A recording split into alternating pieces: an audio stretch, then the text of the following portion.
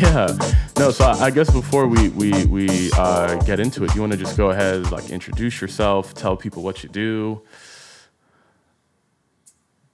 Sure. So my name is KeNosha Whitehead. As I was telling OC, I just go by Nasha, and I am a corporate counsel for a nonprofit religious corporation, one of the world's largest global mission organizations. And I also own a professional writing services firm that I operate from here in Mississippi and online. And that's what I do. I'm a wife. I'm a mom. I am a Black woman living with albinism in central Mississippi. So that's a huge part of my narrative. And yeah, I love Jesus. Wow. And I'm just living life, and I'm grateful to be here with you. Man. That's first of all, that's a great intro. Most people are like too like modest or whatever, or they like just like, you know, go a little bit too in, but you just kept, it was perfect. Like, cause now I have like a million questions just off of everything. Okay, that was too broad. Yeah, no, but that's more specific. That's great. No, so like, what does that even like entail in terms of in terms of who you represent, who you work for? Like what are the details behind that? So behind my job? Yeah. So I'm in-house counsel. So I serve under the general counsel, and I work with several other attorneys who represent various areas of the mission organization. So intellectual property, real estate and contracts, global compliance, data privacy, and I spearhead the corporate team. So anything that has to do with just the management of our corporate governance. So dealing with our boards, managing our entities, that kind of stuff. It's mostly transactional. So lots of writing, lots of reading, lots of editing, and just supporting the boards and the decisions that they make. So yeah. Wow. Or sort of helping them along as they make really big decisions for the ministry. So yeah. Okay. So man, I mean, this is cool because I don't think I've ever really like reading a little bit about you. I kind of never really drew I guess I never had any like reference in my head and where like the law meets religion in any kind of way. Like, I don't know, for some reason, the combination of those two things, like I've never really come across. Kind of scary. Yeah. No, so it's interesting though, because I mean, how did you even, what was the path that like led to you going down like this specific lane within the law? Yeah, that's a really good question. So when I was at Millsaps, I always wanted to, it's crazy. I always wanted to be a lawyer and a preacher. So my dad was a Baptist, he actually pastored a Baptist church and a Pentecostal holiness church at the same time in two different locations. So that was a very kind of odd thing there. And my mom's also a minister and an educator. So that's ingrained in me. Like I grew up, like literally when people say they grew up in church, it's like I grew up in church, like there every day. But I loved, even early on, like I really loved scripture. And at some point as a teenager, took some real ownership of my faith and began to grow close with the Lord. And so again, like, and then the law thing came about. I don't know if you remember, I don't know how old you are, but I'm 33. And there's this show that used to come on called Judging Amy. No, I don't remember. Okay. She actually ended up being one of the doctors on Private Practice, another show that I used to love. Shout out Shonda Rhimes. But I love that show so much, and it further solidified my desire to want to just grow up to be a lawyer. And to me, those two didn't really mix and match well or naturally. Mm. So when I got to college, I was political science, pre-law, and that's what I studied. That's what I pursued. And then I started a college ministry while I was at Millsaps here in Jackson, Mississippi, and felt a real tug on my heart to go to seminary instead of law school. And I kind of resisted that at first because I wanted to do it the other way around, even though I know now, in retrospect, had I gone to law school first, I would have never gone to seminary. So I landed at Oral Roberts University for seminary, and I got my Master of Divinity there. And while I was there, I still felt, I just still felt this real urge to one day pursue law, and that God was going to design a very unique path to cause the two to intersect and integrate in a meaningful way. Yeah. And so I graduated from seminary. I went back to Millsaps and I worked as an admin assistant with in the chaplain's office and for a program called the Faith and Work Initiative. And then I did that for about 1.5 years and then finally felt that release to pursue law. And I went to law school. And I thought out of the gate, I was going to do something where I could integrate that interest in faith and theology and law and advocacy and civil rights and all that together. And it did not happen that way. Fresh out of law school, I ended up practicing just standard stuff, real estate, personal injury, a little bit of domestic relations, Social Security, workers' comp, just your standard bread and butter type of practice areas. Yeah. I clerked for the Supreme Court of Mississippi and then our Hinds County Youth Court for the county where I live. And then, let me go back. I interned with the organization where I work now when I was in law school. And that was where I sort of learned that, first of all, you know that if particularly for parachurch organizations, but even for churches now, I mean, churches are becoming so large. Like there are some churches that are, I mean, obviously you have churches that are dying, but you have some, and you know the mega church concept, whether you go or not, you're aware that there are churches that are large enough to have very sophisticated organizational and like business structures. Yeah. And as a result, there are several legal implications for running organizations that are operating at such a high level. So that's where I learned that churches and parachurch organizations like certainly need lawyers. And not only do they need lawyers, they need really good lawyers.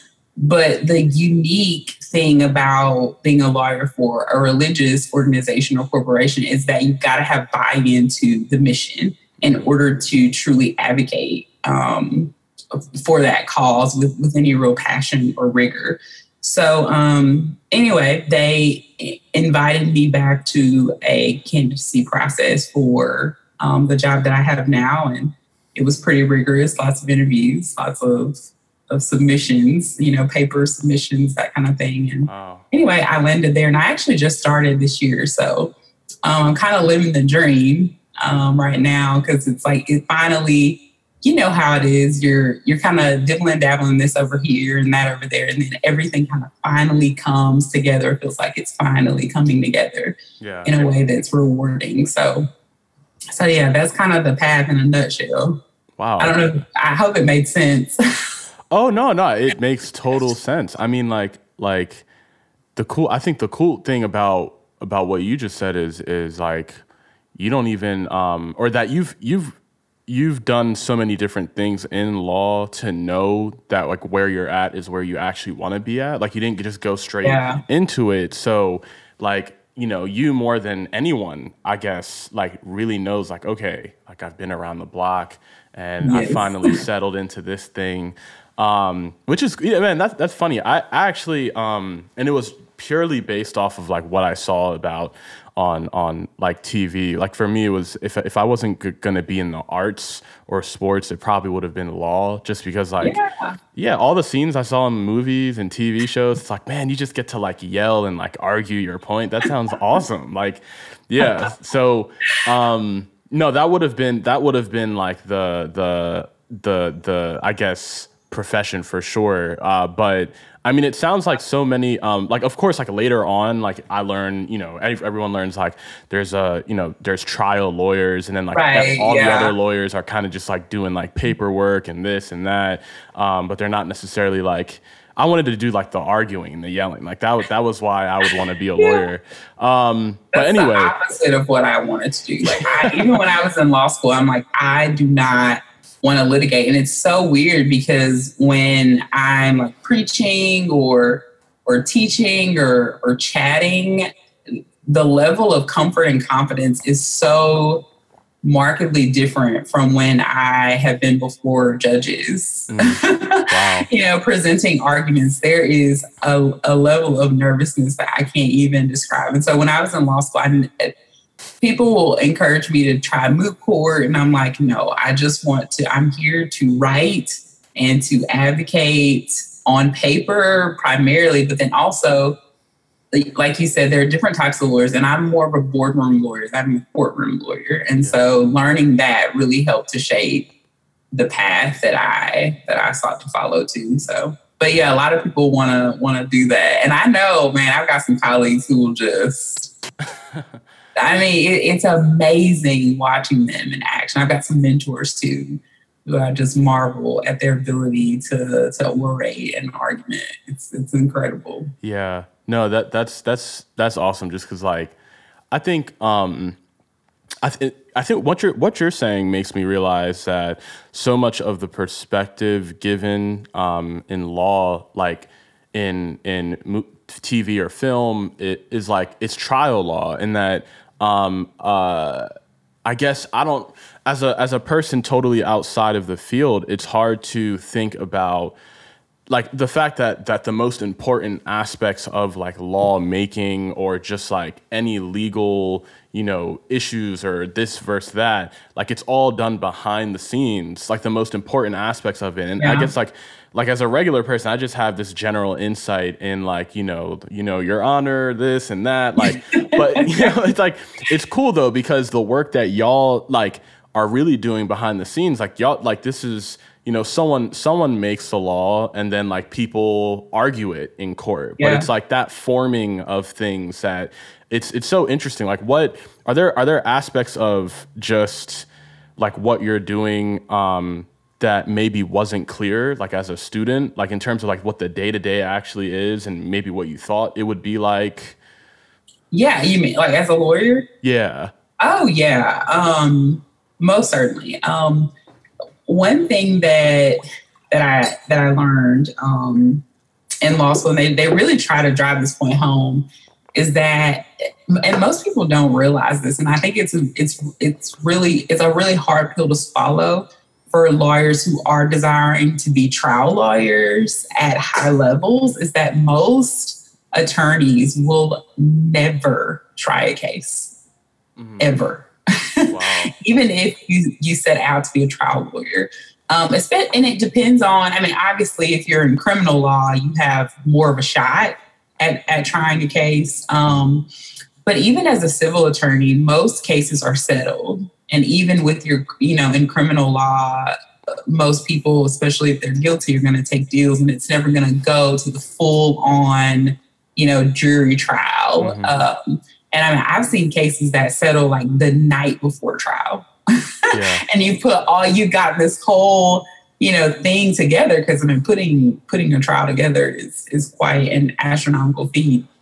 So I never really just wanted to go to trial, not as like not sitting as a chaired attorney, meaning like I don't want to present any arguments. I just want to go and watch, the real thing live.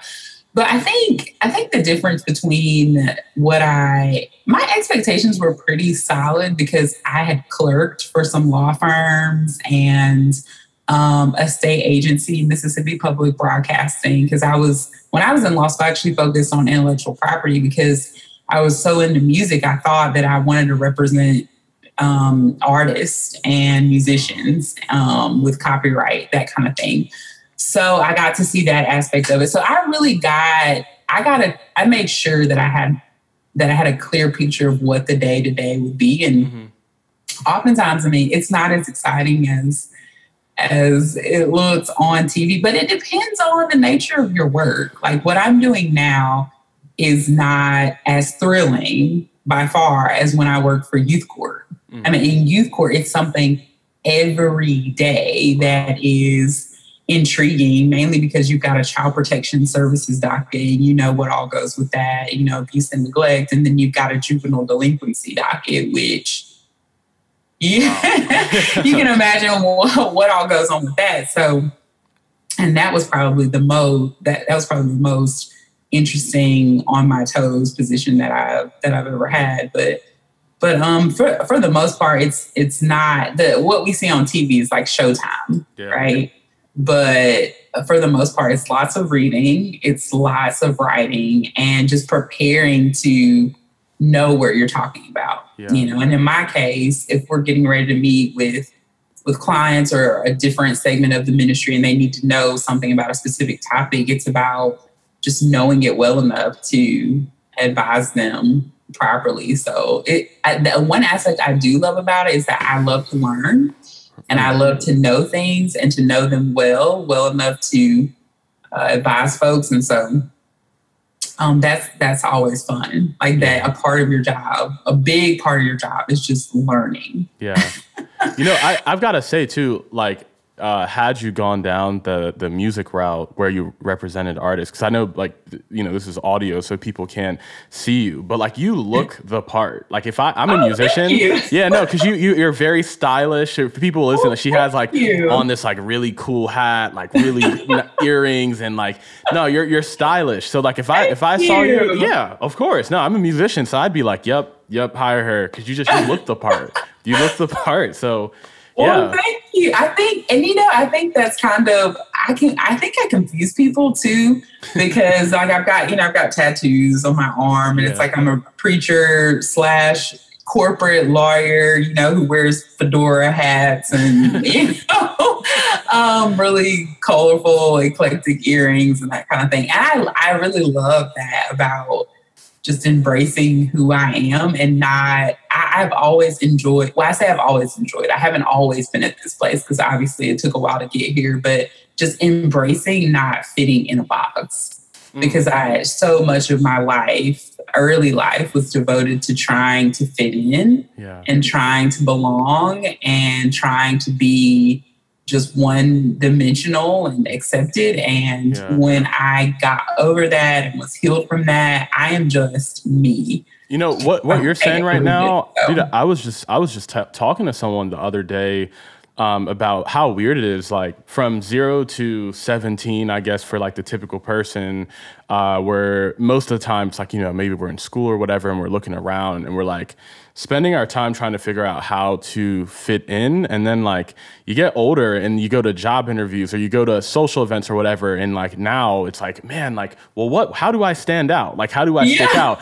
So it's like, it's weird. It's weird that like we're raised in a way to like be as agreeable, as simple, and as easy as possible to like fit in with our peers, which obviously like, I think like fitting in really should be like, can you work with people? Like fitting in shouldn't mean like, are you the same kind of person as others? It's like, can you gel with people? Can you still be you, but just like be a part of a community? Like, I feel like that's the aspect as a kid that's like harder to understand, is that like, like fitting in just means like, well, who am I in my like community, and like how do I serve this thing? But it doesn't mean like it's just weird. We spend so many years like personally trying to be something, and then like again, like we go to an interview, maybe 200 people are showing up, and then like some person in a suit's like, well, how do you stand out? And it's like, man, maybe I've never asked myself that question before. I've been trying to be like everybody else my whole life. I don't know. Yeah. That is so good. I love that.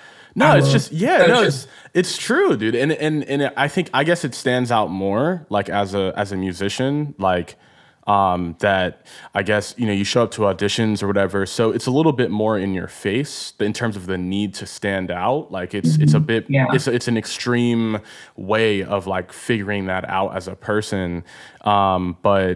It's interesting. I love that you say that. And you know, if you want, like, I guess you can go down like that route in terms of just like, because obviously you've gotten to a point where you're a preacher, you're a corporate lawyer, in that like to some degree, even the combination of those things, or maybe the way like you're living or working now, there aren't that many examples of people making multiple things like work. So like, mentally, what was that like journey for you in terms of like even realizing that like, man, this is possible, I can do this, I can like make all of this work? Yeah, you know, quite honestly, I'm still I'm still learning that it can all work. I don't know, like I guess the process of for me, I have always been, and this is not to toot my own horn at all. It actually has been a struggle. I've always been like a jack of all trades and a master of none. And I really struggled in my life, in my career, with being a person who could pretty much do anything proficiently. Like anything you put in front of me, I could do it proficiently. You wanted me to plan an event, I could do that proficiently. You wanted me to, you know, go to court and represent a client, I could, you know, do that proficiently as well. You wanted me to go sing, you know, in a church, or, you know, I could do, but I struggled with never finding like a niche where I was the absolute best, where I was sought after as a specialist and expert. And so I've always been trying to find that one, and I can write really well. And that's probably I would say my top gifting, but even still, like, and my mom taught me growing up, like, you're always going to meet people who are better than you or who are considered the best. And that may not be you at a given time. And so you just learn from that person. But obviously there's this, and I love this so much about me understanding like my identity as a child of God, that like there's only one Nasha, like there's only one OC. There will never be another you or me. And so so for me, it's about the one thing I can be the best at is being myself. Yeah. And when I got that revelation, everything else just began to flow, and the freedom was just so, I don't know, it was invigorating. And so at that point, it's like, yes, at any given day, I'm wearing a different hat, and I have all these things that I want to do, and realizing that I can do all the things that I want to do as long as I'm doing them from an authentic place of just being myself. Yeah. So for me, it's like everything flows as long as I'm being myself, my authentic self in that role as a corporate lawyer, as a minister, as a sister, friend, wife, mom, then it all just kind of works. And I call myself a Tinker Fairy. I don't know. You probably have never seen Tinkerbell. You ever seen Tinkerbell, the original Tinkerbell? Oh, no, not the original. No. Well, so, all the fairies have, Tinkerbell is a tinker fairy, which means that she just they find random things. They're like resourceful, right? Okay. They can fix anything. They can make something out of nothing. But she wanted to, in the movie, she went through this struggle of, Like there were light fairies who just dealt with like matters of the light. Like there were animal fairies who just dealt with like the animals. And she wanted like a specific thing. She's like, I feel out of sorts because I'm like a tinker, you know, like I'm just a things fairy, you know, like all the things. And so I am all the things, you know, but again, so that's kind of how it all comes together for me. Yeah. And again, I feel like I'm not making sense, but no, dude, everything you said makes perfect sense. I would say I'm like the actually, before I even say that, I would like to say like there's nothing like because like you said, it's a never ending journey in terms of like you know, getting to your core and finding out who you like your authentic self is. But there is nothing like that moment where hopefully everyone has, and hopefully like early on in your life where like you realize that like your job is to basically like be comfortable in your own skin. Like I think when you realize like there's no way around that, so that's exactly what I should go for. That's like what I should work towards in terms of just like you know, whether it's a career thing or personally. Like I don't know, I really resonated with what you just said in terms of being like your authentic self, because it's just so freeing when like I think when you have those moments where you're like genuinely proud of yourself and like you feel you're in a good spot and you're moving forward, like you can only buy that by really like believing in yourself and like believing that you are enough to be great. And like, so I really like resonate with what you said. And I can also relate in terms, I think I have a jack of all trades. I think I naturally have that kind of personality, but like at the same time, I in terms of my niche thing would be tuba, in that like in some aspects I'm like grateful for it because it ended up just being like a vehicle to teach me like the value of consistency, in that like it's really weird, you know, and I think a lot of like artists listen to this like podcast, so they probably get it from the sense that like when you like remember that in 4th grade or 5th grade you're like playing this song in, you know, your band class or whatever, and you know you sound like crap, you sound terrible, and like but then like 10 years later you're like on stage at some like big concert and you're like, man, like that thing I was doing as like a kid and like here I am now. It's like when you it's a privilege to see something that you like consistently did pay off, because like it teaches you the value of consistency. And it's like, you know, even now it's like, okay, like right now, what's something that I don't think I've ever shot a bow and arrow, but it's like I feel like I could go into it today and be like, you know what, man, like if I have this mentality of like doing it every day for 15 minutes for like the next 10 years, that might be another thing that I can look back on and be like, wow, like look at all that progress, you know? So no, anyway, I mean, I relate to you on that level, in that like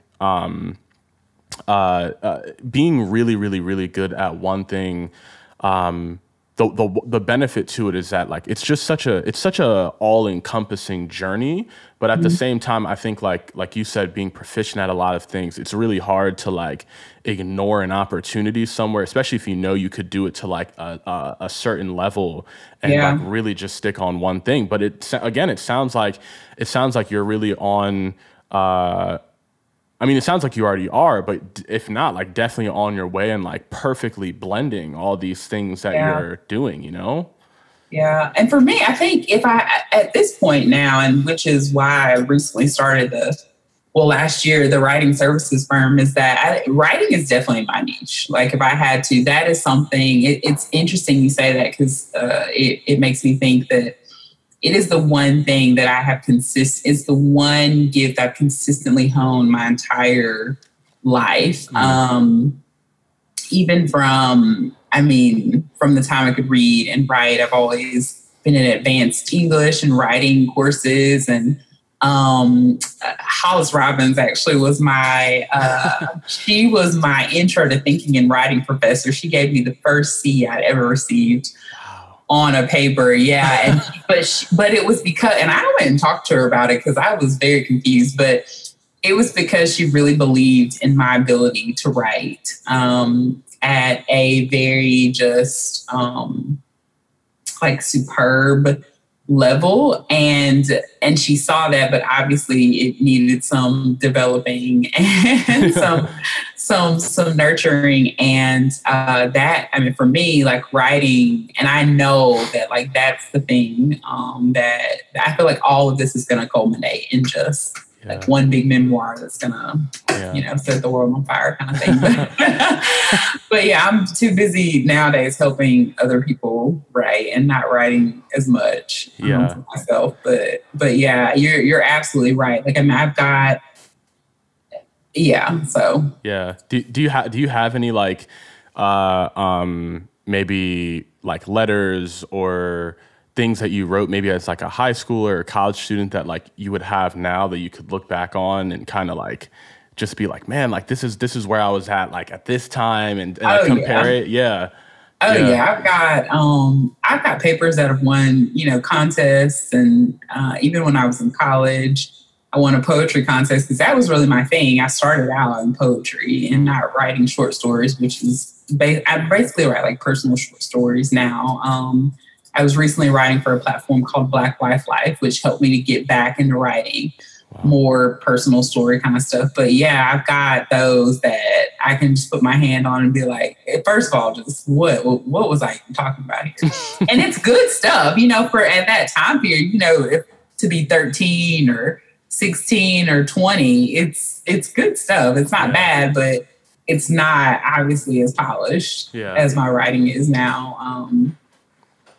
And I love to write, and not just to write, but I mean, I have really taken time to develop like the craft of, grammar and syntax. And I've got all these books that I use and reference. And even when I was in seminary, I edited dissertations, and I was like I say bootleg, but I worked in a writing center, but I had our boss, who was the chair of the English department, teach me how to do the diagnostics for people when they come in, so that like what their issues are, like whether it's common writing errors or commas or sentence structure. And so you're absolutely right. Like, there is always kind of this one underlying thing, I think, that helps us develop discipline. Because I think when you're creative and an artist, it's really easy to be all over the place. That whole jack of all trades thing. Yeah. But yeah, it is good to have something that kind of grounds you and teaches you discipline. And like you said, where you can see like the payoff on the investment and the time. So yeah. Yeah, right. Absolutely. No, and you're definitely right about being an artist. And I think it depends on like, I guess what lane in music that you're into, then that like there's a lot of pros and cons about being like a classically trained musician, in that like you have to, I think most of us spend time like removing the shackles like over time, in that like because there is no really like there's only one level in like being a professional classical musician. There aren't like really like bad and great orchestras. Like they're just all great. Yeah. And it like there's just, you just have to be great to even be in that arena.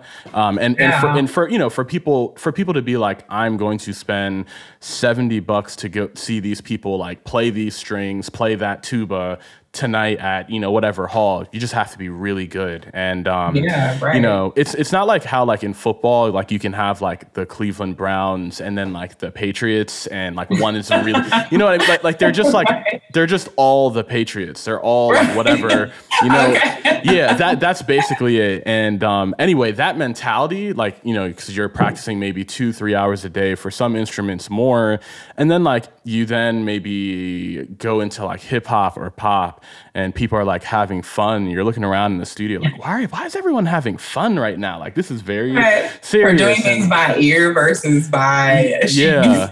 Yeah, exactly. So it's funny, man, because people put like musician on I'm always interested to see what people think of when they hear the word musician, because like the guy who plays, Yo-Yo Ma is a musician and Lil Wayne is a musician. So like those are two very like, definitions of musician. And so you're absolutely right in that, like, I guess within music, like the being like classical music probably has the most objectivity in terms of like it needs to be this way, sound this good all the time. Like the metrics are very firmly determined. Yeah, and then like the other ones, but the other forms of music, maybe if you're trying to be a rapper, a pop star, it's all about like you have to be like very honest with yourself and hopefully have really good taste, because like it's a little bit more subjective. Like there's other elements that it like relies on, like maybe you have to like look a certain way or this, like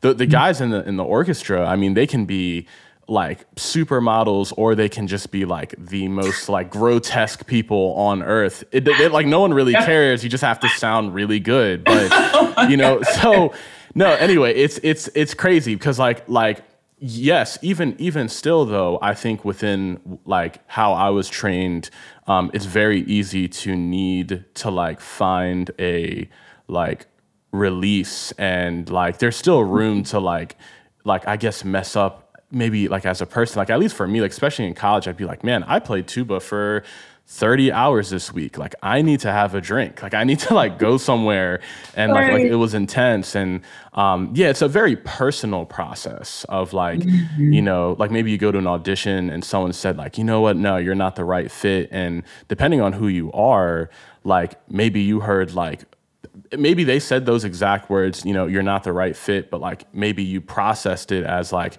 you're a terrible person or you're this or that. So not good enough. Yeah. So like the mental health aspect too of being an artist, like you have to be, it's weird because you kind of have to have like a business mindset when thinking of yourself, but like the process of the music making still needs to be like pure and like hopefully coming from like a real authentic place. So it's a weird blend of like mindsets you have to have. Man, yeah. So you sing a bit. Are you, is it like purely for fun? Are you ever singing at stuff or doing things like? Well, it's been a while since I have like sang publicly. It's normally in conjunction with preaching a lot of times. When I was the last church that I attended, I was part of like, just like a singing team, like not a choir, but kind of like a praise and worship team.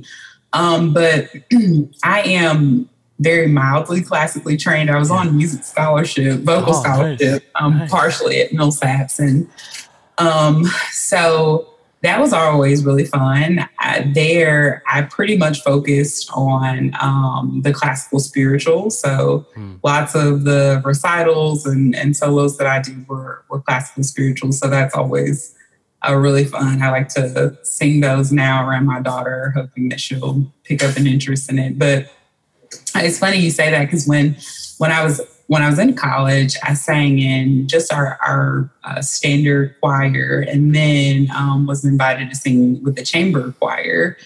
And I don't compare this to your level of training expertise at all, because it was just kind of an elective thing for me. But we were just kind of singing so much that I would really in the classical realm, that I would really look forward to going to sing gospel on the weekends, because I had several friends who were musicians, drummers who would get together and kind of shed and invite, guys who would just kind of hop on the piano, and then they'd invite some singers, and we just kind of, get together and just jam.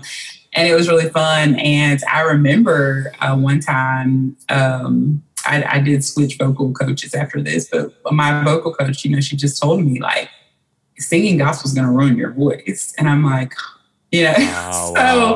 devastating to me. And, and she was She did not sing gospel. She did not come from a gospel background. She's a little sweet old white lady. And she's like, you're going to ruin your voice, like doing that. Because one time I came back and I was forced, but it was a full weekend of singing. But yeah, so that's kind of some of my like background with singing. And I think the last time I sang like on probably like a main stage would have been, I sang for my law school graduation. I sang the benediction. So. Oh, wow. That's awesome. That was fun. I sang To God Be the Glory. And it was one of my colleagues or classmates at the time, he hopped on the piano for me. He's like a Baptist, musician. Yeah. So he kind of gave me a little soul with it. And we did kind of a mix between like the classical version and the gospel version. And it turned out really well. But I miss singing a lot. That's probably the one thing I miss the most about just not singing is not. And I don't have like a lot of my friends who we would get together and do those things before. Like, we're married, got kids, and if I'm not singing like with a church group, it's kind of hard to just kind of do it, like other than just around the house. It's I'm not like on the circuit or anything by any means. So. Right. No, I'm like, I was just like laughing for a second because I was thinking about like how music and being a preacher in terms of like, there's moments where like they are directly like intertwined, like in that. Oh yeah. I think of like. It's so cool that you can sing and you're also a preacher, because there'll be sermons, maybe like a preacher will like give this like kick-ass sermon, just absolutely amazing sermon. But like, then they have to lead, they like sing the melody. Like for people. And it's like, of course, this guy's a preacher, so like he's not a singer. So it'll be like this kick-ass sermon and then just like terrible singing. And I've just always laughed at how like it's one of the few like things and where like you can see someone do something that like they're really, really good at and what they've trained for. And then like here's this side thing that like maybe you weren't even like aware is a part of the job, and like you just like, but with you it's like, man, like people probably just sitting there like, man, I don't know if like the sermon was better, if the singing was better. Like you're like providing like all aspects of like what is required of a preacher, which is really interesting. Oh my gosh, that's so funny. Yeah. And I know, and man, when and I'm not talking about myself, I'm just talking about the preachers, some of the preachers I admire.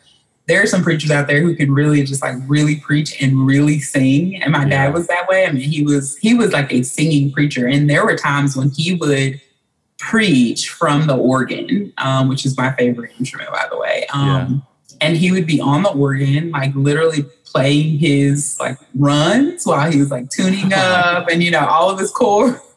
He's got his Bible open where music sheets should be, but there's no music sheets because it's just kind of, flowing from his soul. And so, that's always a really neat combination to watch. In a ministry performance is like a preacher who can preach and then sing and kind of intermittently go back and forth between both of them. So, it's interesting because like I wonder if I would guess that the process is a lot of people who like come up through church that can sing really well are like, you know what, I think I could like be a preacher too. And then it's like the music is like combined with being a preacher.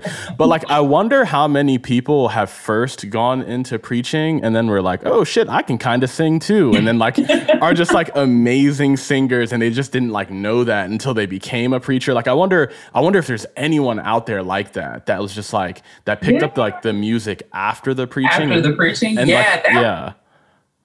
they would be a unique person, because I think most people kind of segue from singing into preaching, just because when you sing, and I mean, I'm not a like performer by any means. So obviously there are people who can speak to this better than me, but I think like when you're a singer, when you're performing, you have to give some kind of dialogue, like some kind of text or context for what you're singing, especially when you're singing gospel. Like, people are expecting you to sing, but then also to exhort the crowd.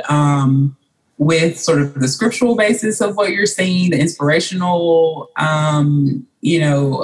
sort of layers of what you're singing. And so in that way, you become a preacher, like in those instances, like in very like small snippets, you're preaching throughout the performance. And so I think it's a lot easier to kind of segue, but that would be really interesting to like preach and then really, because I mean, whether or not you can sing like very early on. Yeah. Even though I do have a friend who I went to seminary with who says that he could not sing when he was young and he practiced, and he can sing really well now, but he and his family say that he could not sing when he was young. So, it could be a thing where it's like relative to the people you're around. Like I'm sure like whoever of the Jackson 5 is like the least like talented singer. I'm sure like maybe like they hang out with their friends that like aren't family, and they're like, man, like I'm so like sad because like I'm a terrible singer. And then like they hear him sing, they're like, dude, you're amazing. But like he's singing next to Michael Jackson. Right. You know, so like it's one of those things where it's like, man, like I guess if you come from a like I know people who are really, really good at what they do, but like the people in their family are just even better. So like they think that they're terrible at it. Yeah. And it's like, nah, like you just gotta like leave your house, like to get props, right? Yeah. The first time, by the way, I should mention, like I got into Rance Allen in like the last 2 years. Like his discography. Yeah. And like I listened to like the second I started listening to him, I didn't listen to any other artist for like 3 days. And I listen to music like all day, every day. So I was just like, dude, this guy is insane because he just like, I mean, he's a great example of like the preacher singer dynamic in that like he has, there's some people in gospel that have voices and where it's like, I respect them so much because if they had gone into the pop lane or R&B lane, they'd be wildly successful. Yeah, right. I'm trying to think of, man, I forget her name. She did maybe I'll look it up real quick. She did the Anita Baker tribute on BET Awards. God, I'm going to kick myself. Was it Leandria? No. It was... I'm gonna look it up. I haven't watched the BET Awards yet, so.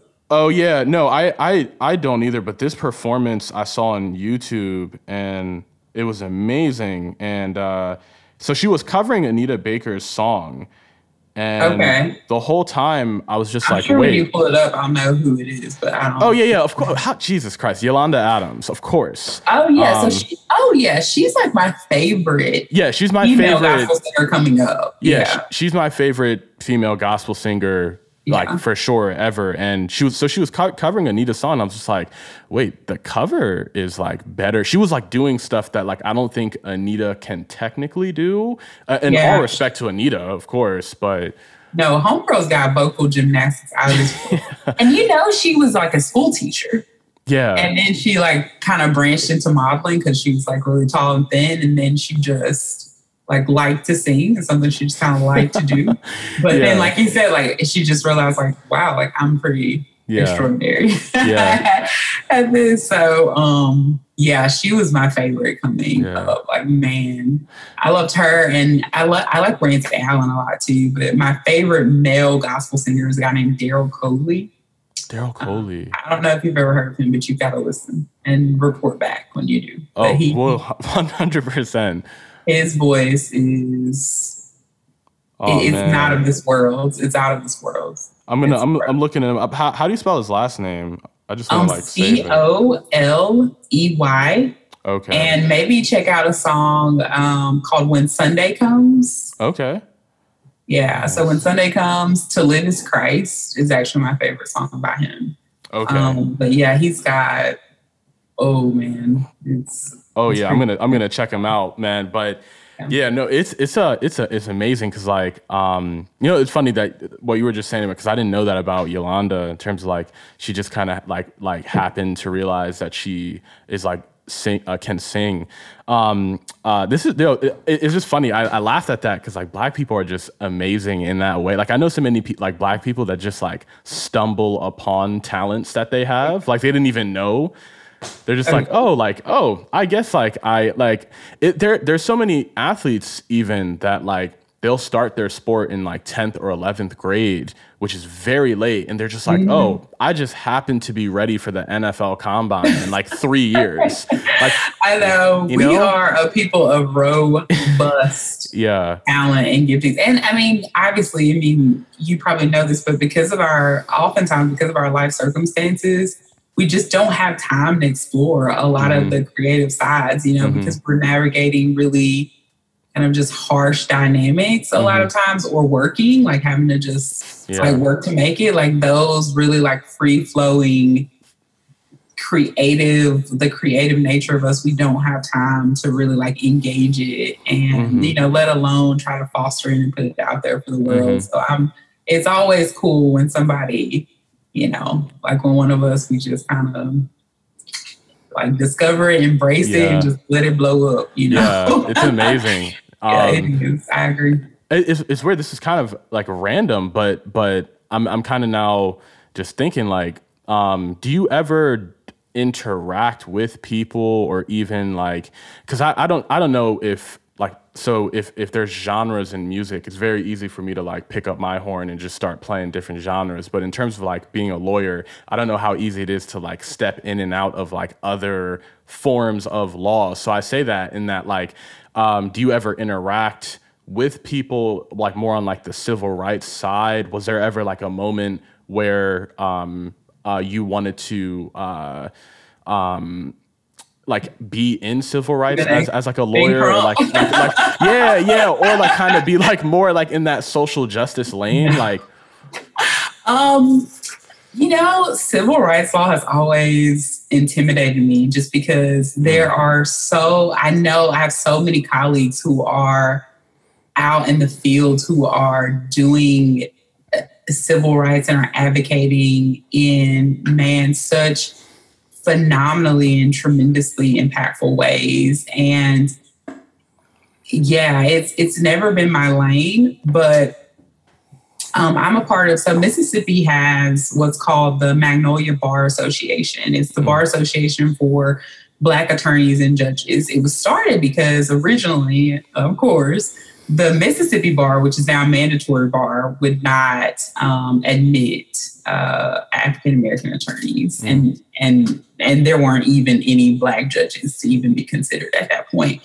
And so through that organization, those of us and most of us don't practice, most of the Black attorneys don't practice in the area of civil rights. It's a very, as you can imagine, it's a highly specialized area to kind of learn the law, and it's one of those things where you constantly got to be on your toes, because you're going to get a call about a civil rights violation, and you're going to have to know what to do in the moment. Like, what's the legal course of action? Like, how do we, like, what do we need to organize? Do we need to go to the jail? Do we need to post bail? It's like a whole, like, who do we need to contact on the advocacy side, or on who's got the grassroots organizations that now have to come alongside? And, it's a holistic, comprehensive effort with that kind of stuff. But those of us who are part of the MAG Bar, we get to participate in ways, we get to volunteer. So, like, for instance, there's a One Voice, One Vote, I believe that's what it's called, here, where it's a voter protection initiative. So on election days, for all types of elections, municipal all the way up to, federal, we attorneys can volunteer, and I've done this before, to sort of be on call if there are illegalities happening at the polling places. So they'll call us, and then we can get in touch with the right people, or sort of advise the people who are supervising the polling places of what to do.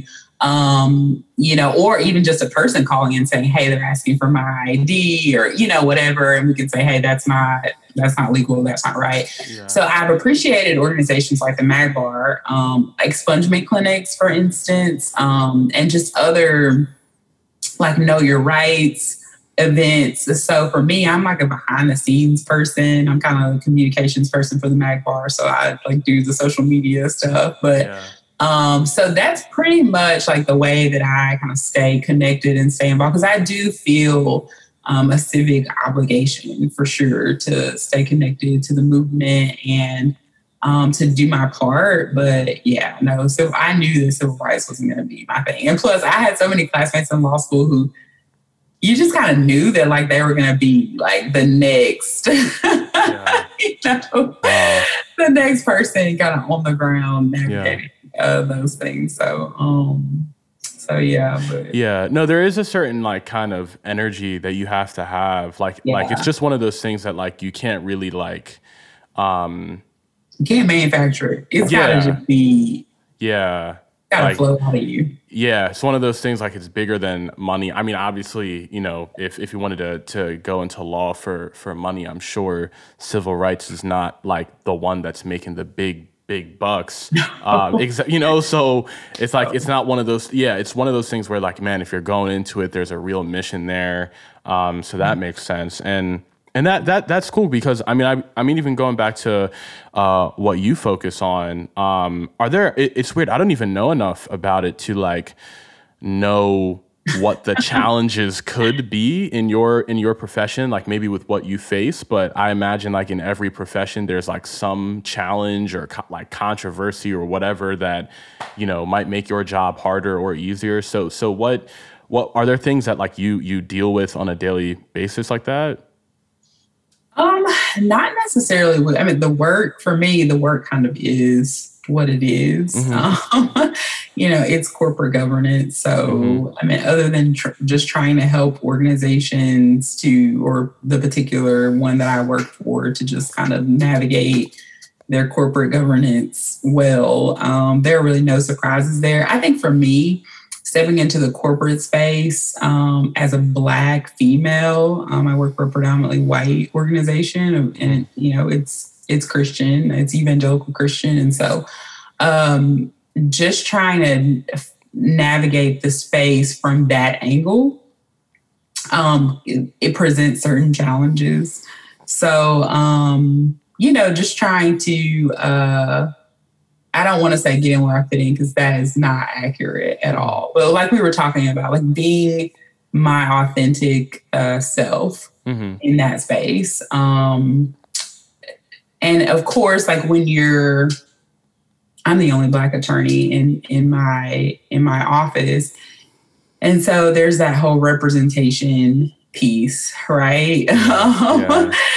And just I don't even really know what to say, but really just trying to navigate that with integrity, and making sure that if there is ever a point where I need to speak up and speak out about what is right or what is wrong, that I'm confident in doing that, and that I do it from a place that is from a place of peace and a professional place, but at the same time, just a place of passion that all people would be, you know, treated fairly and equally and represented, you know, well. So that's probably what I navigate most in my space that would be challenging. And I don't have to navigate that a whole lot. Because our organization is doing a lot of work around you know, diversity and, you know, oneness. They don't call it inclusion there because, you know, it's a Christian organization. So, you know, inclusion is just not a word that we use, but they use. So, but yeah, so they're doing a lot of work around that. So there's great sensitivity to it right now. So, so that's a good thing. That's a good thing. Lots of hard and courageous conversations taking place, and a lot of people who are coming to the table, you know, white people who are coming to the table asking questions, you know, and really truly wanting to learn how to be allies. So some not. No, which is interesting because a lot are. So it's a good time to kind of be there and a part of that movement within that microcosm. So Yeah, no, and everything you're saying, also just trying to remember, like within the context of Mississippi. Am I correct with that? That's where you are. So it's like yes, well, me as that's my someone. necklace is Mississippi. I don't know if you can see Oh, it. nice. Yeah. No, it's small from my perspective, Right. but nah, that's it's just. Yeah, as a East Coaster, the majority of my life, and then recently coming out here to LA, like even just like my, I've not really spent. I have probably spent 2 days total in the entire South of the United States of America.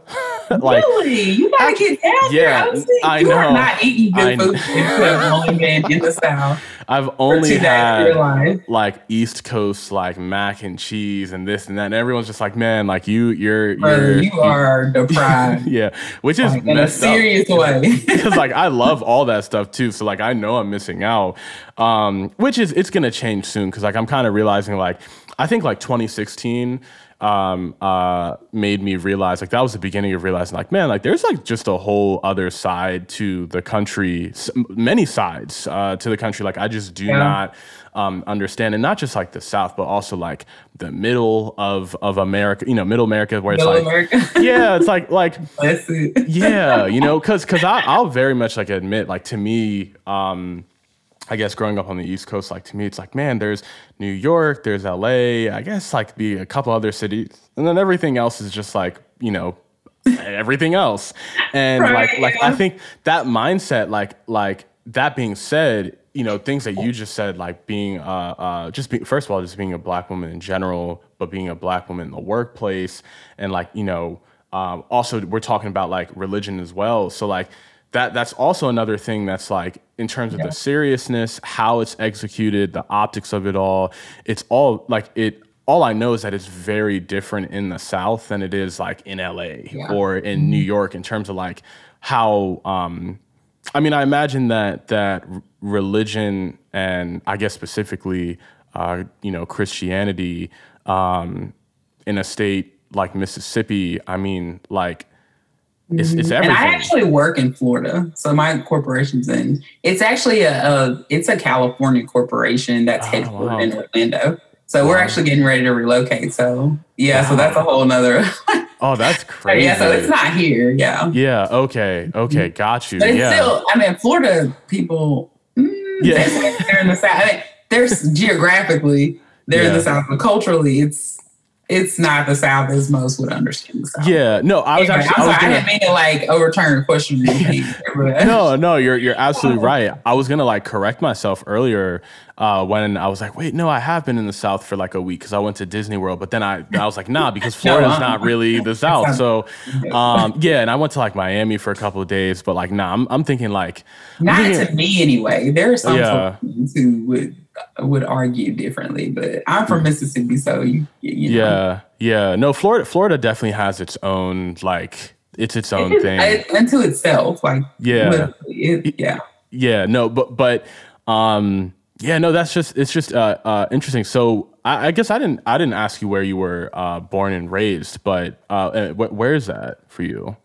So I'm from Mississippi. I'm actually Okay. originally from the Mississippi Delta, Okay. which is, I mean, when you think about Mississippi and then you think about Mississippi, like the Delta Yeah. is probably when people think about Mississippi, I think they mostly think about the Delta, like a lot of Mississippi that's reflected, especially I think in entertainment and historically, what's been reflected and how the state's been represented would probably be like that Delta region. It's, rural farmland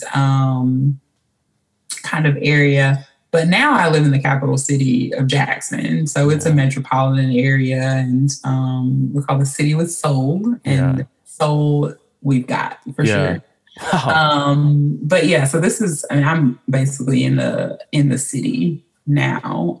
It's central Mississippi, so the Delta's up north toward Tennessee. But yeah, so I was born and raised in Mississippi, and I've only lived when I went to ORU for seminary, it was in Tulsa, which was basically like Mississippi in the Midwest. Yeah. So I did not like Tulsa at all. Yeah. And now I travel back and forth to Orlando for work. So until we relocate. That puts so much of what you said earlier in perspective. I don't know. I think if I'm correct me if I'm wrong, I think Mississippi has some of the lowest. I guess I don't know how they base it off like scores or whatever in terms of like public schools, like historically speaking. So to me, that puts into context like you saying that like you've like won awards for your writing. You've done all sorts of stuff in that. Like it sounds like that, which is cool because it sounds like you're coming from somewhere where I guess people would not expect an award-winning writer to come out. And did you come out of the public school system there? Yeah. Mm-hmm. Okay. I went to private school until, I guess I went to private school until middle school. And then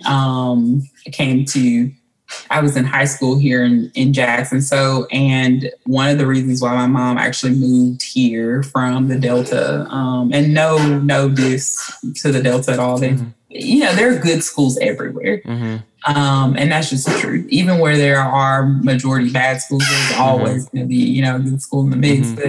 But moved here so that I could have better educational opportunities. The high school I went to was college preparatory. And so, and she was just really intentional about providing that opportunity for me. She was a teenage mom and, had kind of like she had done all the work to like she was working retail and like going to school, trying to make a better life for us. And education was a huge piece of that for her. Yeah. And so she wanted to make sure I had the best opportunities possible. And she did. She made a lot of sacrifices for me to be where I am with 3 degrees. Yeah. So, and she's a principal now, actually. So she's got her own come up story. Wow. For sure. Yeah. So. Yeah. No, but Mississippi's at the bottom, probably still educationally. Right. Yeah. No. And I think, unfortunately, I don't know if I was reading in a specific, like maybe area of like study or whatever, but I know Baltimore City was basically somewhere near there, and I'm from Baltimore, so. Cool. Okay. Yeah. No. So it's just one of those things where it's like, because like even growing up, like the kids that did really, really well, I guess because of the nature of the city, they stood out even more in that it's like, man, because I guess, a city like Boston or whatever, there's like this, like they have like this like massive kind of like intellectual community where like people who care about this field can like just find each other and this and that. But it's like, you know what I mean? Like, but not every city kind of just has that like network of people that like maybe are fortunate enough to like not like where maybe the majority of people are fortunate enough to not like worry about paycheck to paycheck. Right. So it's interesting. I'm always curious to understand like people who come from like more blue collar areas or cities that like excel like massively in education. Cause I think having that community of people to feed off of is like a big part of it. So I'm always just interested to see how like people like stand out in certain areas. And man, that's so interesting. Like, I mean, like how old were you when you realized like it was specifically like writing that was going to be your thing?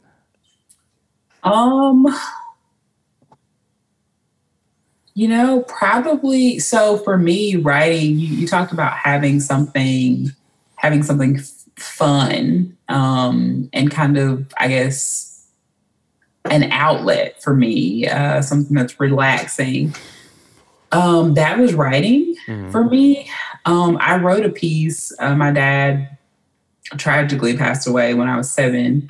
And when I was about, I think 12, I was reflecting on his funeral and just the dynamics of his funeral and the dynamics of how different people in my family processed his death. And so I was just kind of considering all the perspectives, like me as his daughter, my mom, who was his fiance at the time, my grandmother, his mom.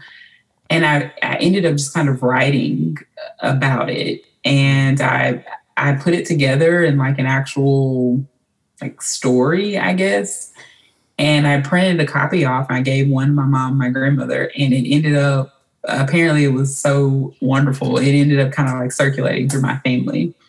And my family started to just really speak into my life about how gifted of a writer I was. And before then, it was just me just jotting down my thoughts. I journaled a lot. I wrote in diaries, that kind of classic stuff. But that was the first time I'd ever really put anything out there, especially for my family. It's one thing to like write in school because you're like supposed to write in school. Yeah. But you know this, a lot of times the people who are closest to us, obviously their opinions matter the most, and maybe they shouldn't always because they don't always have the most encouraging opinions. Yeah. But I've been really blessed to have my family affirm that gift, and so I figured, I was like, well, maybe I really have something with this. And then when my teachers started to really affirm and especially like my English and writing teachers would take a special interest in me when I would submit that first paper. It was like automatic chemistry between me and those English teachers because they're like, you've really got something and I want to help you to develop it. And I'm like, okay, so it's not because, sometimes it's like it's all in your head and you got, and also too like that rush that you get when you're writing something and like it's just like it flows. It's the one thing that I don't have to, obviously it requires effort, especially in the editing process. But in the initial dump, man, that is just like a high, like no other. It's like just putting those words on the page. And then of course I've got to go back over it and refine it and edit it and look up a grammar rule for this and that and all of that. But yeah, and so like even now, I'll write something on social media. And again, this is for me, this is not like it's not a brag. It's not even a humble brag, but I'll write something. It'll get, 400 or 500 likes or loves or whatever. And it's just me thinking about something and just sort of putting it down because I feel it's important to say. And so I figure out a way to creatively say it. And so that's also another way that I'm just like, okay, because a lot of times I just feel like my voice feels really small because I don't consider myself someone who can speak well or is very articulate, and especially compared to a lot of the people that I know. I mean, I'm a lawyer, so right. I'm a preacher. You must know some like crazy well-spoken people because you're very well-spoken. So bless you, and so are you. Thank you. Well, I mean, I do like if you're around preachers and lawyers, they're some of the most articulate, eloquent people you would ever meet. And so I'm very, very intimidated by speaking publicly. And so writing is the one way that I really feel in control of my voice. And so to know that like you kind of put something out there and people are listening and people are inspired by it, it's really, really humbling, but you can't help but realize like, okay, so I've really got something here that matters, that I can use for good. Yeah. And so it's definitely writing. Yeah. That's how I have so much respect for, I had on, obviously, Dr. Robbins and a friend of hers who's also poet, Lori. And anyway, like and then now you, and I'm sure I'm forgetting somebody, but like, I have respect for like great writers. I'm a terrible writer, like terrible writer. Dude, I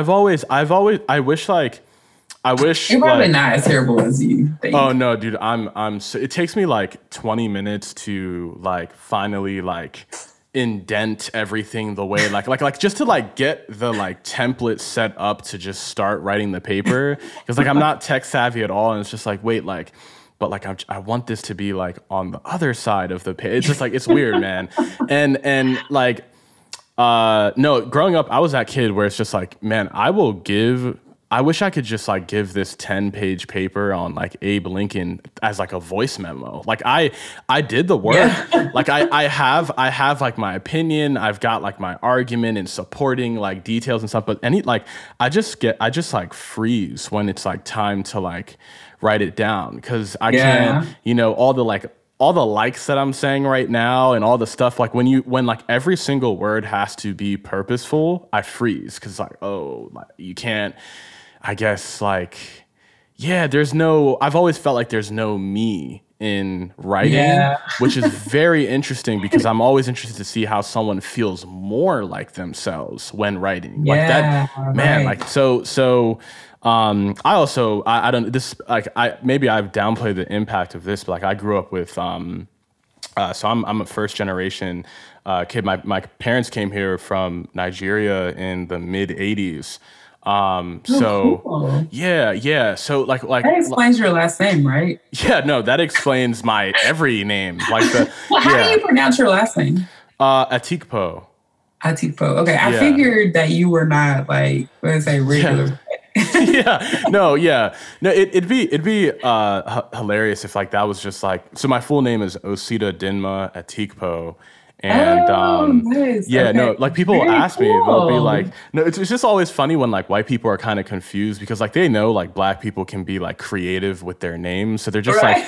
it's just like just another one of those like creative African American names. Or are you like a different kind of black? And I'm like, nope, I'm a different kind of black. Right. That's Well, what and you're the last asking. name is the good word for just Yeah. the black people are like, Yeah, that's fine. 'Cause yeah. my maiden last name is Robinson, so it's like Yeah, yeah, like, yeah, like Jackson or just. yeah, But yeah, okay, yeah, cool, very yeah. cool. No, I'm so sorry. Good. no, you're good, you're good. So I mean that I was really just saying that just because like really my first language in terms of like I feel more comfortable receiving our native language Igbo than I did English. Probably like the first 10 years of my life, even though Wow. I grew up here, because like in the house it was just full Igbo. Like I can speak it and understand it fluently. So I think like I always just wonder, like going back home and working on English assignments, and I guess not really having parents that like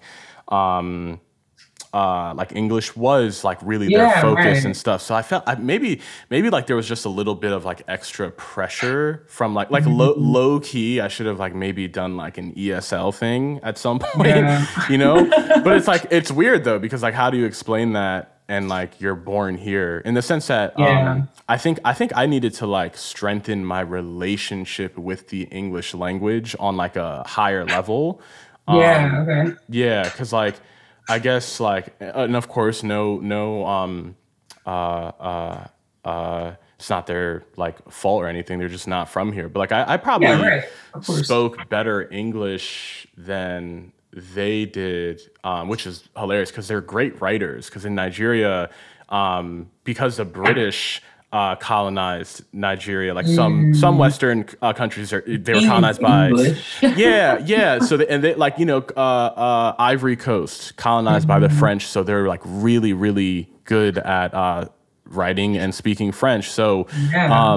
people, Nigerians are really good at writing English because you learn it from a technical level.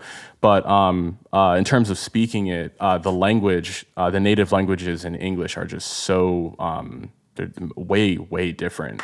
Yeah. Right. So anyway, but yeah, like that's so I guess I always felt more comfortable as a speaker, because like I had a decent ear and I felt like I could like pick up on how to speak better or speak well than I could on like how to write better. Yeah. Right. Mhm. Yeah. So but it's anyway. It's interesting to always meet people who like feel like their voice is stronger as a writer. Like Yeah. yeah, for writing for you, was it like I mean, I guess was it somewhere where like you felt like you could kind of maybe put things like down that were maybe harder to put into words in terms of like Oh speaking to yeah. somebody? Okay. Absolutely. And that was one of the things that I really struggled with. Like I say early on in my lawyer career, I'm still considered a baby lawyer. So I've only been an attorney for a little over 3 years. So, but so I speaking well on my feet. Yeah. And it's not that, I guess it's more like speaking well on my feet. But when you're in, especially when you're in a court proceeding, and the proceedings that I have done the most have been, they call them minor settlement hearings. So whenever a minor is injured in some kind of accident, auto accident, premises liability, their settlements have to go through the court because they're not old enough to receive the funds. So their parents have to receive the funds on their behalf and all the things. So I would do minor settlement hearings, which were super simple. I mean, you basically have like a script that you read, and, maybe the judge will ask a question or two that would throw you off. But if you were prepared, it was fine. And Social Security hearings, which those were all over the place because, clients were trying to get Social Security disability, and you may prep them to testify one way and they go and testify another way. Wait, not to interrupt, but can I ask you, is this what this is this the type of thing that like we would see as regular people, like in commercials where like, were you in an accident or were you involved in this? Call this like, okay. So what it was kind of like similar to like that kind of energy where it's like, well, the minor settlements were pretty much at that point, the money, like all of the back and forth that was done. Like the case was settled. There was an amount and the attorneys were coming and just asking that the judge would issue the amount to the minor's guardians or whatever. Okay. So there wasn't like a lot of, it wasn't adversarial at all. And neither were Social Security proceedings. But I was going to say that oftentimes I would leave those hearings, like when I was questioned and maybe I like fumbled over an answer. I knew the answer, but I wasn't able to articulate it in the way that I could write it. I would really beat up on myself. And I thought to myself, I was like, man, if I had the opportunity to really just think about it and write it and piece the words together on paper, and then I could have like read what I had on the paper, it would have gone across so much, more smoother or whatever. So I certainly think that for me, like I can put things better. And as a matter of fact, it's funny you ask that because a lot of people, like when I preach or even when I make presentations at work, I recently made just a really like minor presentation to one of our departments. It wasn't even really a presentation. It was just kind of presenting some information, critical information to them. And one of my paralegals or corporate paralegals, she was like, you did such a great job at explaining that. Well, I wrote it down and I memorized it. And so even when I preach, I always write out the intros to my sermon. I can, just kind of wing it because by that time I've warmed up, and as preachers call it, I feel my help, like I feel the help of the Holy Spirit. So I can kind of flow.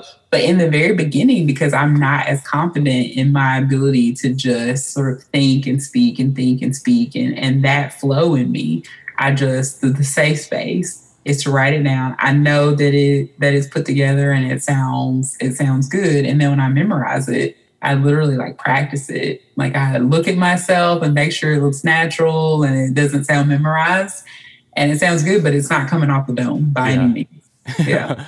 Wow. So that's just how confident I am in my writing abilities and how I kind of integrate it to help with my speaking. So. Oh man, I can already just tell from like the time I've spoken to you. Like I bet you write a kick-ass sermon like that.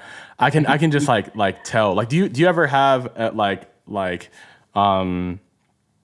are there ones where like in a way they're almost like an opportunity for you to like vent things that maybe you like? It's interesting because from my perspective,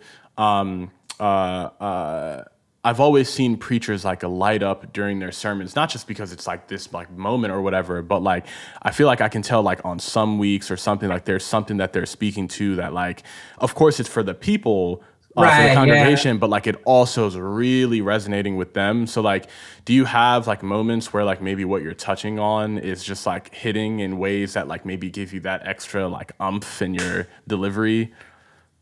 Yeah, well, most of the times when I'm asked to to go and preach somewhere, it's usually on a specific topic. And normally it's centered on like women and healing from low self-esteem, low self-worth, insecurity, toxic relationships.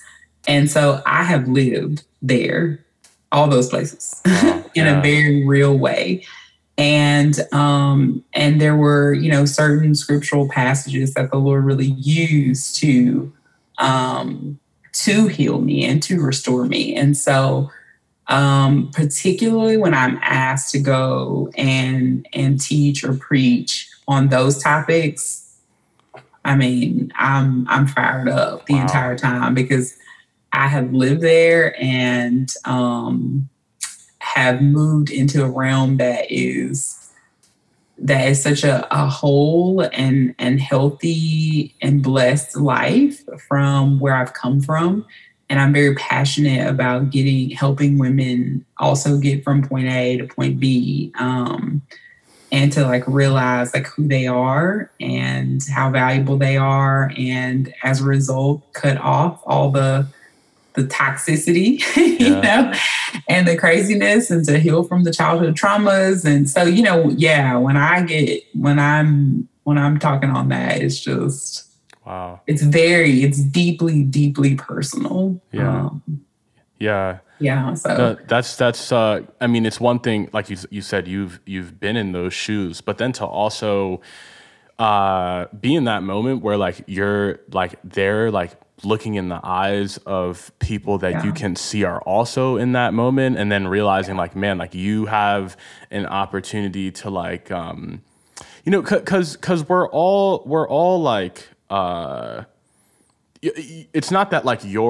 maybe your sermon or whatever would be the one thing that would get someone from like point A to point Z, but like you have that ability to like be the nail in the coffin for someone to like realize like everything that led to this moment. Like you could be that like thing that like, you know, culminates it and leaves that person like, maybe they've been through all this stuff and you're that thing that puts it into perspective, for them. So, that's just interesting. And I noticed that too, cause I guess that's you know, before we like wrap up and everything, cause on your, my apologies, I forget the name, but I know you're CEO of your own, the writing firm company. Yeah. Cause I saw in your bio, it was like lawyer, but it was like Lloyd, but like HER, and a couple other things. And I was like, I just thought it was so cool. But yeah, I guess go ahead and talk about that a little bit if you want.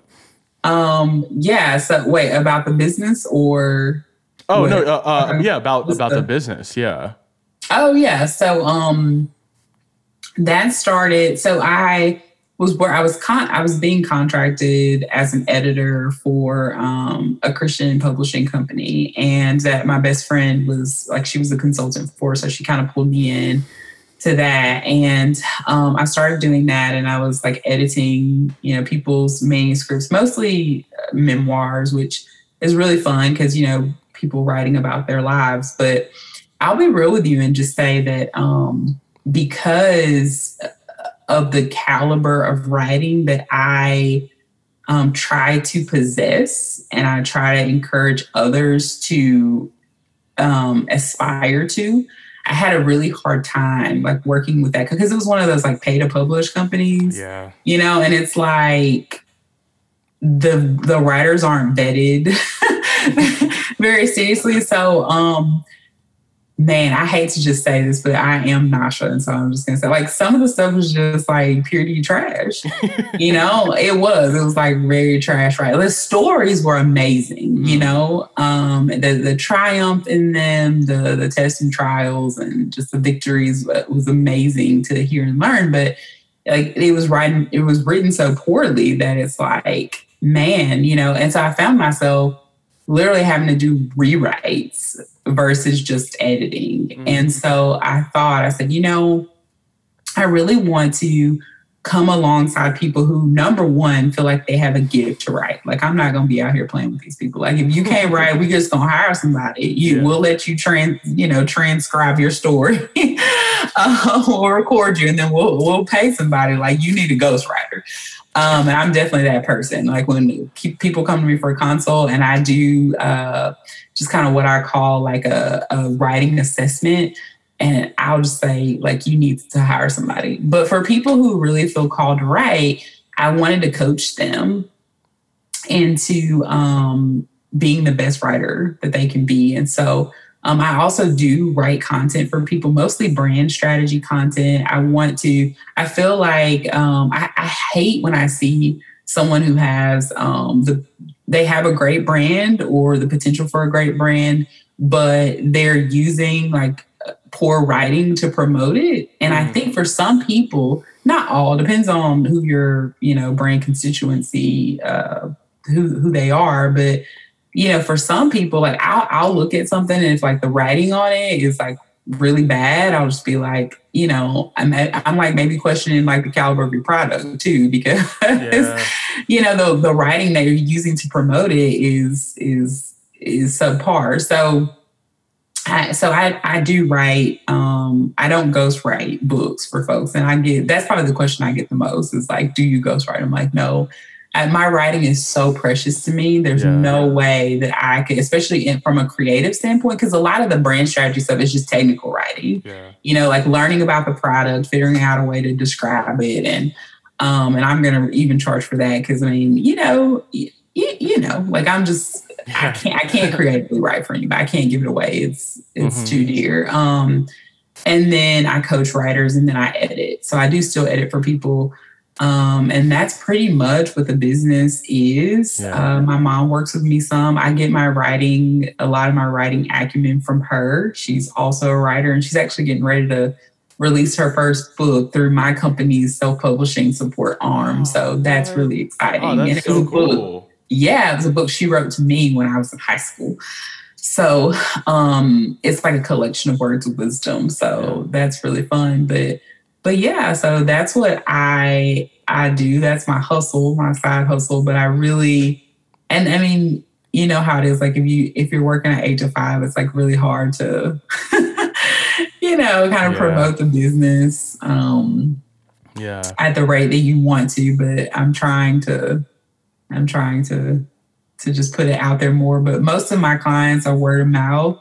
I don't really struggle a lot with trying to advertise because trying to do social media advertising will just drive you bonkers. If you're just like not a natural at it, which I'm not at promoting myself and business on social media, like it's so much pressure to like, do the reels and the videos and the samples and you got to keep people inspired too, along with just saying like, hey, this is what I do. I'm good at what I do. Like come and see me, let me help you. You got to also like just keep them connected to the platform. And that's a whole lot of just stuff I don't have time for right now. So most of my clients are word of mouth, and word of mouth advertising it proves to be fruitful. So it's the best advertising. I still believe that. I'm old school in that way. So something I think is so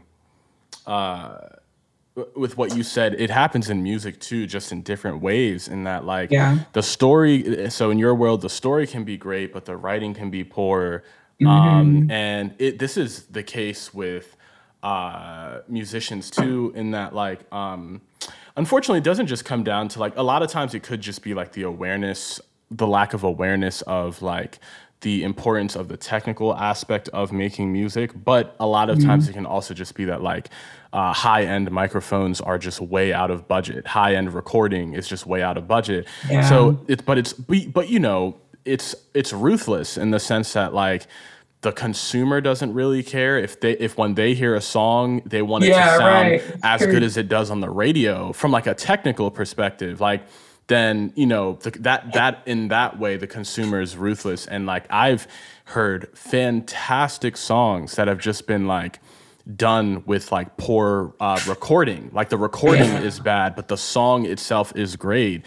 So it's just interesting that you say that, in that like I've never thought of writing in the way that you're absolutely right, in that like I guess anything I've ever started and where I felt it was poorly written, like you don't even get to, like the story is like so much less important when like the quality of the writing itself is poor, because like you immediately Yeah. notice that, and you just stop reading whatever that thing is. So Right. no, but I just it's so interesting that is like exactly how music is, Oh, wow. from a Yeah. technical aspect. It's like, man, if I start playing some song for you, like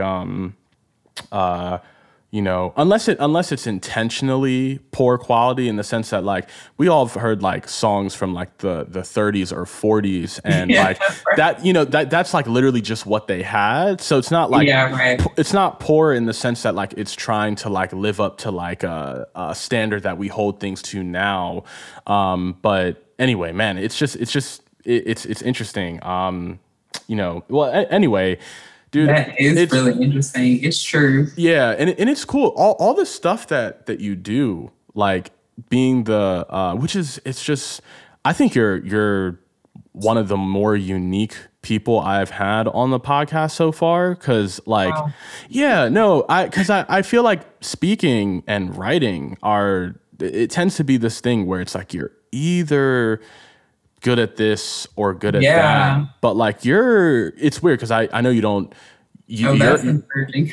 yeah, no, because you compared yourself earlier to like preachers and lawyers that are just like this, like they can articulate on a crazy level. But like I would say that like like speaking on you now, like you have like one of the best blends of speaking and writing like I've ever come across, and that like I appreciate yeah, that, Oki. yeah, That no, means a lot.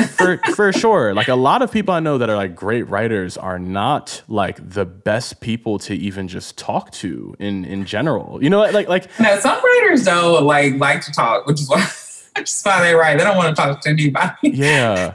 Yeah, no. So it's interesting, man. I don't think there's a lot of I'm not sure there's a lot of like writer, lawyer, preacher combos out there. Like that's just an interesting skill set to be doing at a high level. So It's yeah, no, fun. applause to you for sure. And yeah, no, I know we're running out of time, Oh, you're fine. but like, yeah, no, I feel like I've gotten some insight in like, I guess what with what you're doing, and again, like the blend of everything that you're doing, like, I guess maybe to close out, I mean, how would you, what maybe advice or, pointers would you give for maybe someone who's like also in that moment in their life where they're like trying to like blend multiple things that they really enjoy or care about and like make it work in their day? Like what could you say to that? Yeah, I probably would say let it flow. And that, from personal experience, that is a lot easier said than done. But I really, especially before I started working in the area of law where I am now, which is kind of where I was always trying to go. I really, and I still do some, I really struggled with wondering whether some of the time that I had invested in other things, whether it was writing or music or intellectual property or ministry or law even, if any of it mattered, It's like, am I ever going to get a return on all of these investments and the time that I have devoted to these crafts and these areas of work and ministry and just contribution to making the world a better, more humane place? And it's a sad spot. It can be, like you said, it's somebody who's there trying to figure out how are all the pieces going to come together. It's a really sad, it can be a sad, discouraging, dark spot because you equate it to the meaning of your life. Like you've poured yourself into these things and it's not coming together. So I would just say that all you can do is what you can do in the present moment. Yeah. So whatever, and I don't, for those who are Christians, but certainly pray about it, but whatever whatever you feel called to, whatever is, and I mean, you hear this so much, but that for me, it was always, what are the things that I can do that obviously, I want to get paid and money is important. Okay. That's a whole nother podcast for a whole nother day.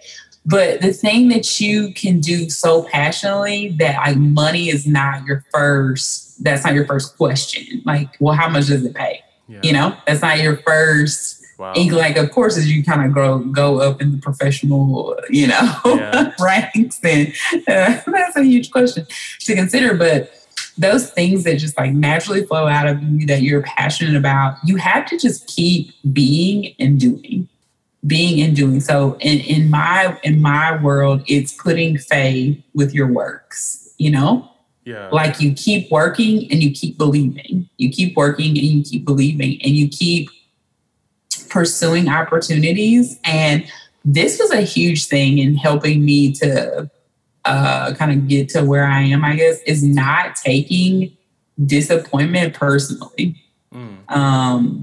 And not internalizing a closed door, as and you talked about this earlier a little bit, OC, as the determination that I am not enough, or that I cannot do this, or that, because at one point I was just like, well, I'll just pursue this because this is never going to open up. And it's like, no, you can do all the things in time, but you've kind of just I'm a very futuristic person. Like when I do personality assessments, like I'm a visionary. Yeah.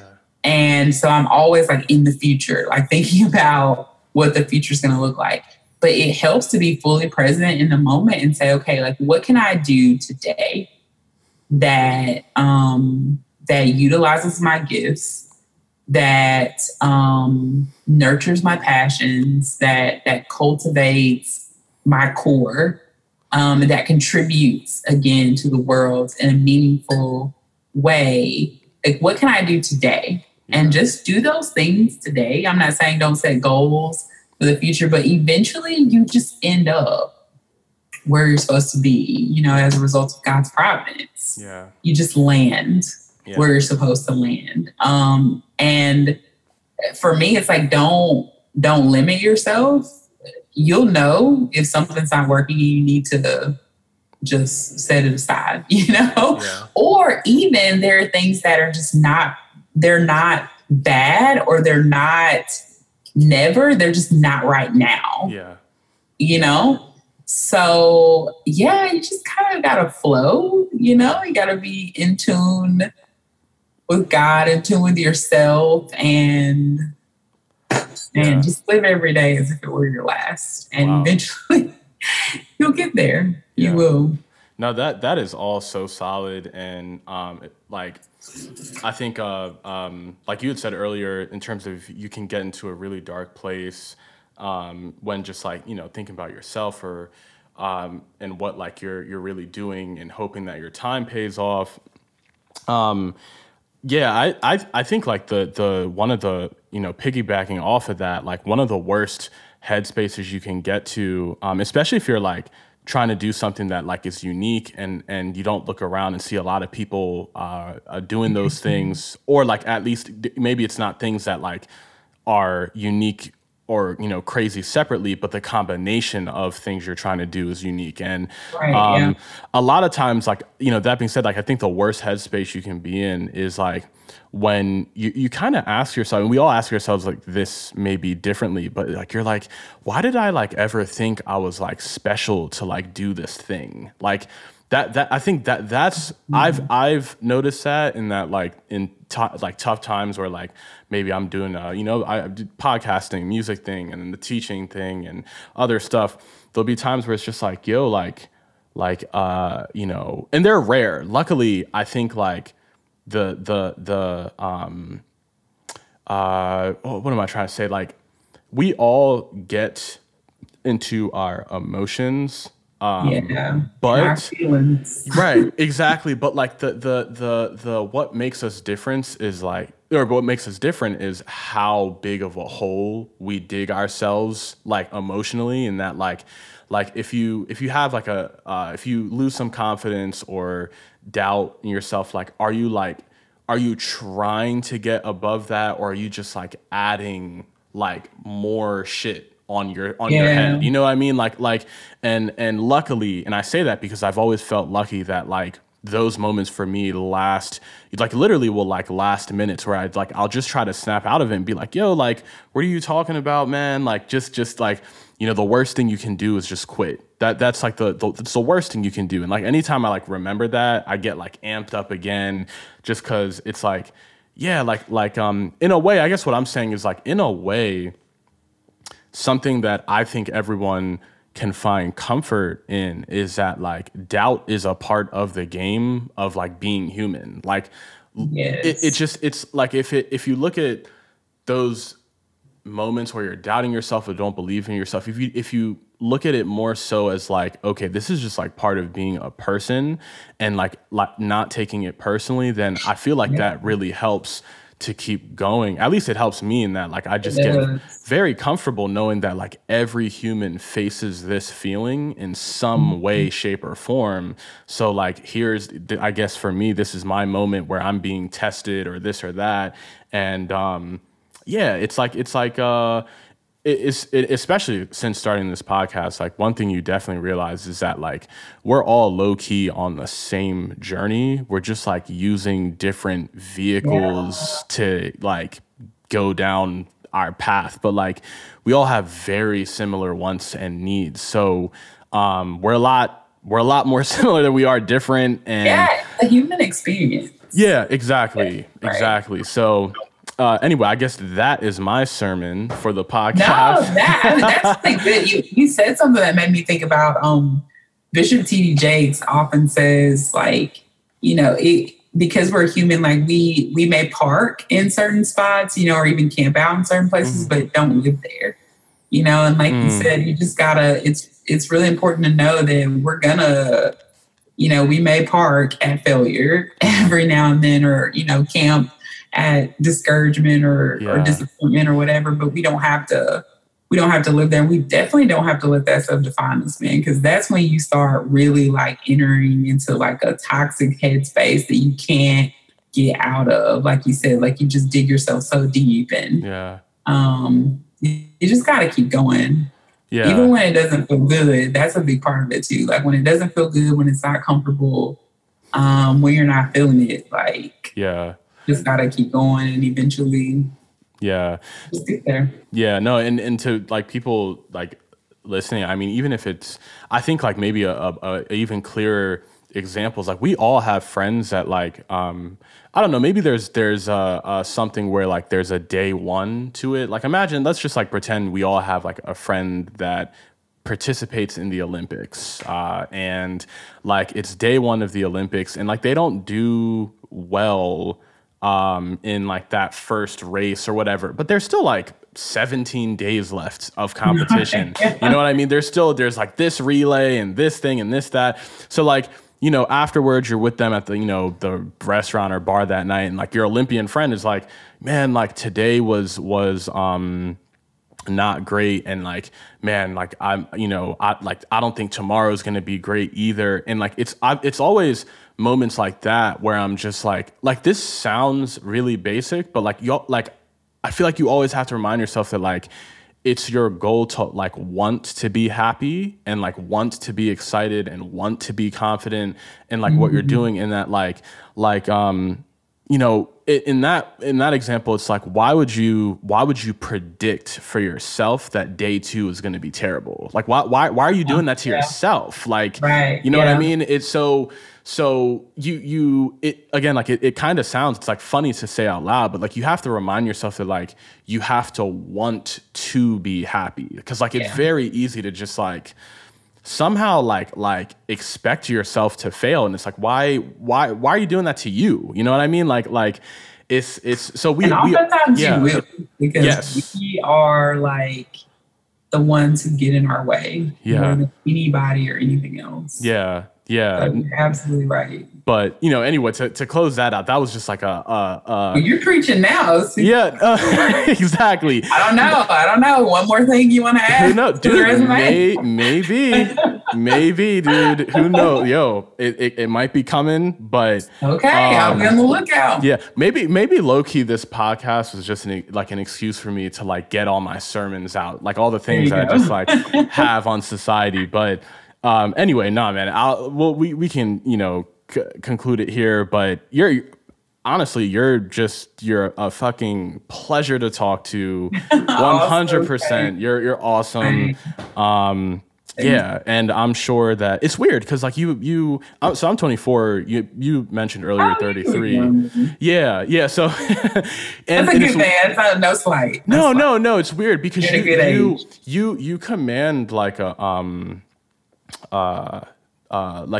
authority. I can't really put it into words, but like I feel like I'm like talking to someone that is like very, very, very wise. Like you look young, but like I feel like I'm talking to like one of like Hollis's friends or something. Like you guys have like both been like experts for like 20, 30 years in what you do. Gosh. Yeah. Well, yeah. No, that's good. Yeah, no, you command a lot of respect and authority. So I love that. So yeah, man, to people listening, you heard it too. Like this was a great a lot of topics that I just have not like, again, I would probably never naturally come across myself. Law and its place in like religion and just like also like, just all of it, man. So thank you just for coming on here and doing this. Yeah, for people listening, thank you if you listened all the way to the end. Yeah, right. Yeah, no, exactly. Yeah, so this is a song called Life, and we are done. Peace.